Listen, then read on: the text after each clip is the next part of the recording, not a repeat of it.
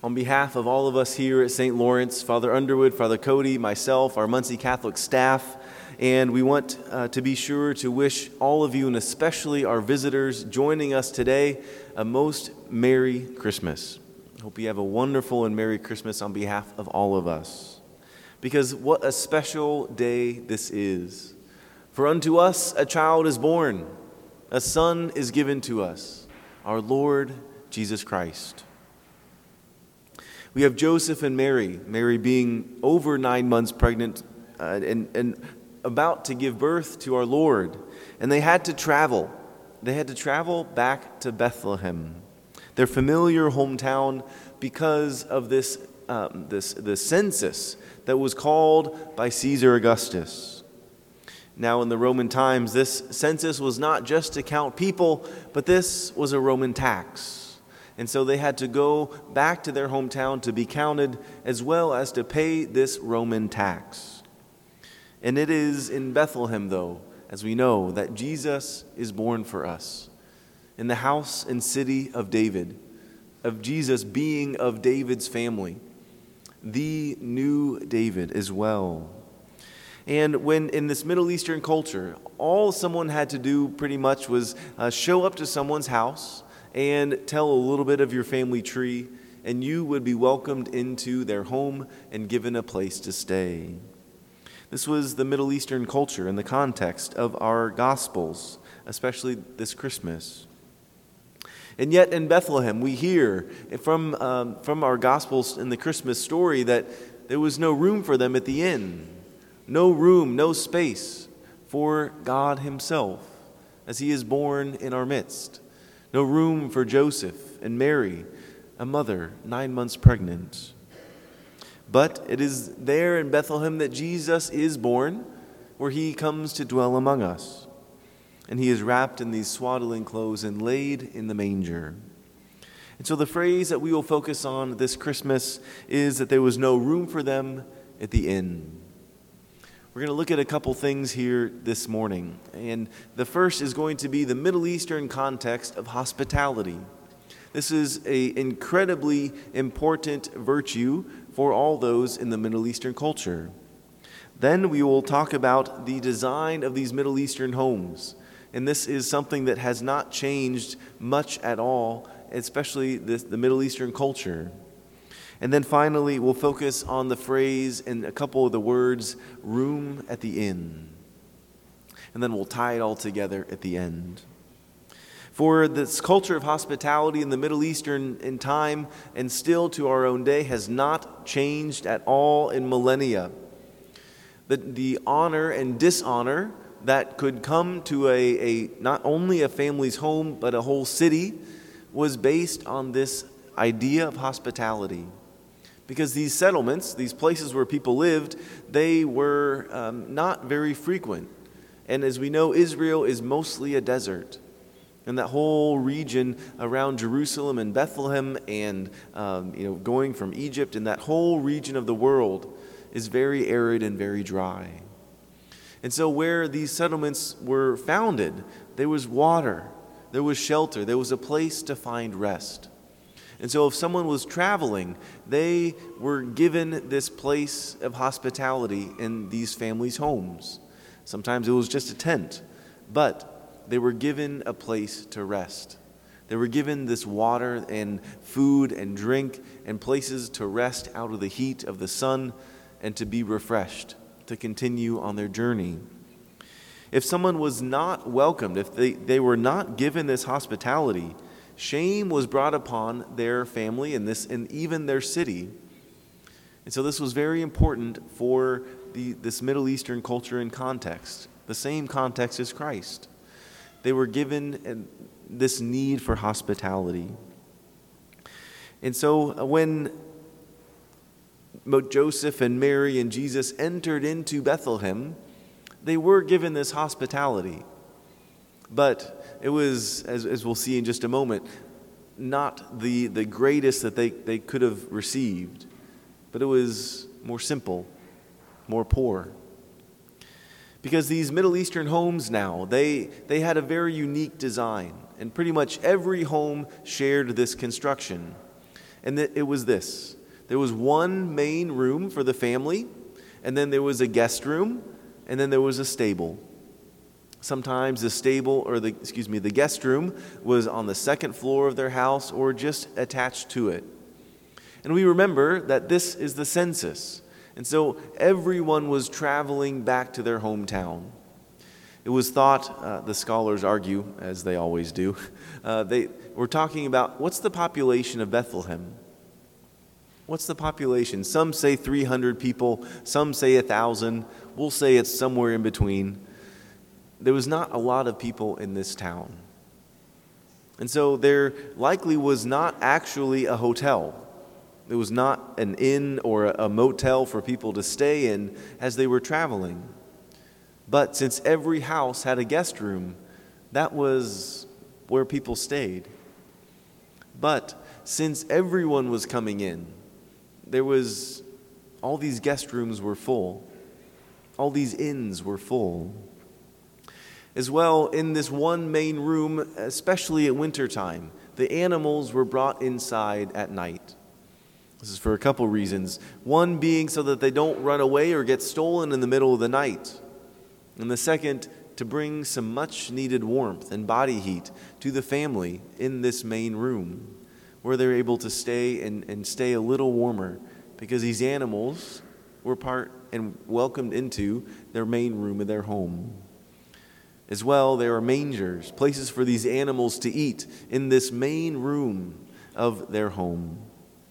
And so we see that these homes had guest rooms, but they were full. There was no room for them, especially for Jesus and Mary and Joseph. And then finally, we see, we'll look at our final phrase. Our phrase today, there was no room for them at the inn.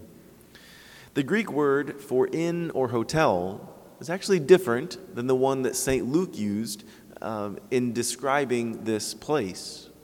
St. Luke says and uses the word for a guest room. He uses the word for this extra room that we've been talking about. And he is saying that this room is actually full. There's no room at the inn. And if we look a little closer, we'll be able to see a few other words, and we can retranslate our phrase this morning to say something like this. There was no space for them in the guest room. There was no space for them in their house. There was no space for Christ in this town of Bethlehem, and so they found what little space they were able to have. They were welcomed, but not given that place of honor, not given the guest room, not given the best room of these homes. But they were welcomed into the family and welcomed into this poor room, this one room of this family, off in a little corner, right next to the mangers where the animals were feeding, to the cow, to the donkey, to the chickens, whatever animals were there.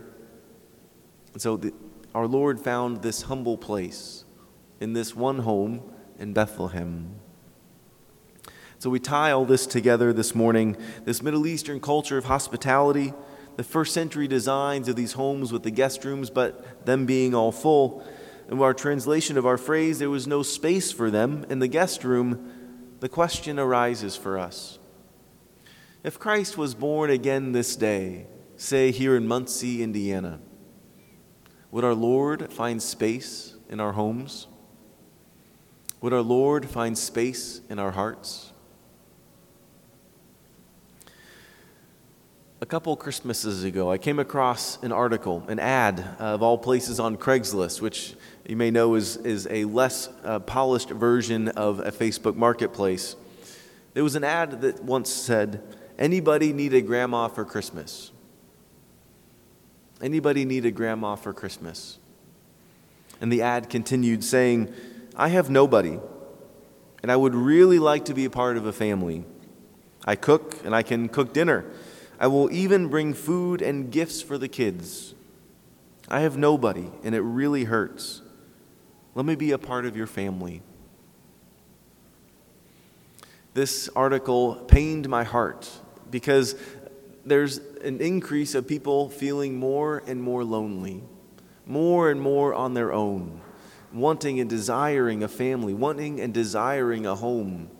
And I think this is an indication for us of each of our desires, each of the longings of our hearts to be welcomed, to be known, to be seen, and to be loved. And Christ is this one who is knocking at our doors, the one who is present to us and was born for us, however many 2,000 or so years ago, who chose to enter into our world. And he is knocking at the doors of our hearts. He is knocking and saying, is there room? Do you have room for me? Do you have space for me in your heart? Do you have space for me in your life, in your home, in your family? Is there room for our Lord as he is born again for us and we celebrate his presence among us again today? I still think it's midnight mass. But our Lord chooses to be with us, chooses to dwell among us this day. Because this is the gift that comes to us on Christmas is that Christ is knocking at our hearts.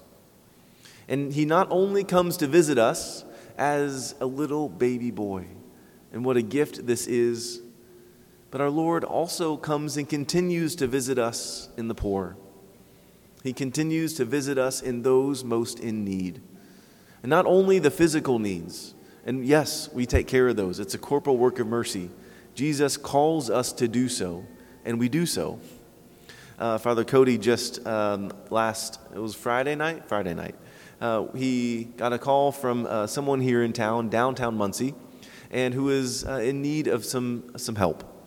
And so we asked St. Vincent de Paul and got some things together, and we recognized, yes, this is our Lord in need. This is our Lord here in town. And maybe you've had that experience as well of encountering the poor and those in need are in our midst, in our neighborhood. And remembering that is Jesus. That is Jesus as well. And that call for us, do we have space for our Lord in our hearts? Do we have space for our Lord in the poor, in our hearts and in our lives? Sometimes it can be difficult. Sometimes it can be hard to see. Mother Teresa talks about the distressing disguise of the poor, the distressing disguise of Christ in the poor. Sometimes they smell. Sometimes it's stinky. But from spending time with Mother Teresa's sisters, I think I've shared before in part of my seminary and summer assignments, the sisters called that the smell of Christ. And just that invitation for us to look for our Lord, and not only those in physical need, but Mother Teresa looked at the poverty of the West more as the spiritual poverty, the need for love, the need for Christ, the need for family and friends.